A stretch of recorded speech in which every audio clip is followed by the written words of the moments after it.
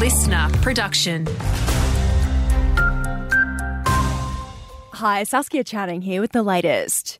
Volunteer organisation Blaze Aid says plans for a base camp in the Kempsey area are forging ahead to provide some practical, hands-on help to farmers and families impacted by bushfires in the area earlier this month. CEO Melissa Jones says they're close to locking in a location for the camp. After that, they'll be relying on the generosity of volunteers to get the job done and donations to help with materials. Money is probably the best at the moment. You can tag donations to the Kempsey and Willawarrin camp. Just make a note as you're donating that you'd like that to be where it goes. 7 houses were destroyed in the Willy Willy Road fire, with a further 9 damaged.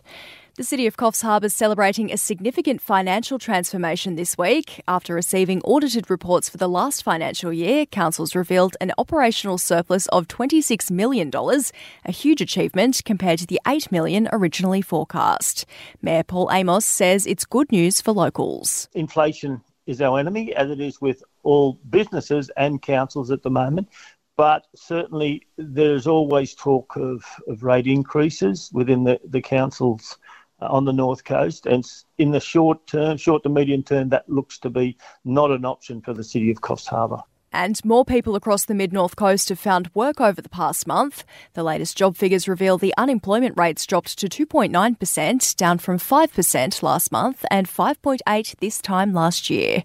It's a different story on the Coffs Coast, though. Unemployment's risen to 6.5%, with an extra 1,200 people out of work. Having a look at sport, Nathan Lyon admits his Ashes calf injury has shifted retirement goalposts as the veteran spinner eyes a 2027 swan song. The 35-year-old says he still has a burning desire for Test Series wins in both England and India in 4 years' time. I've always said I wanted to win in India and England. Haven't been able to do that, so it looks like I've got to go again.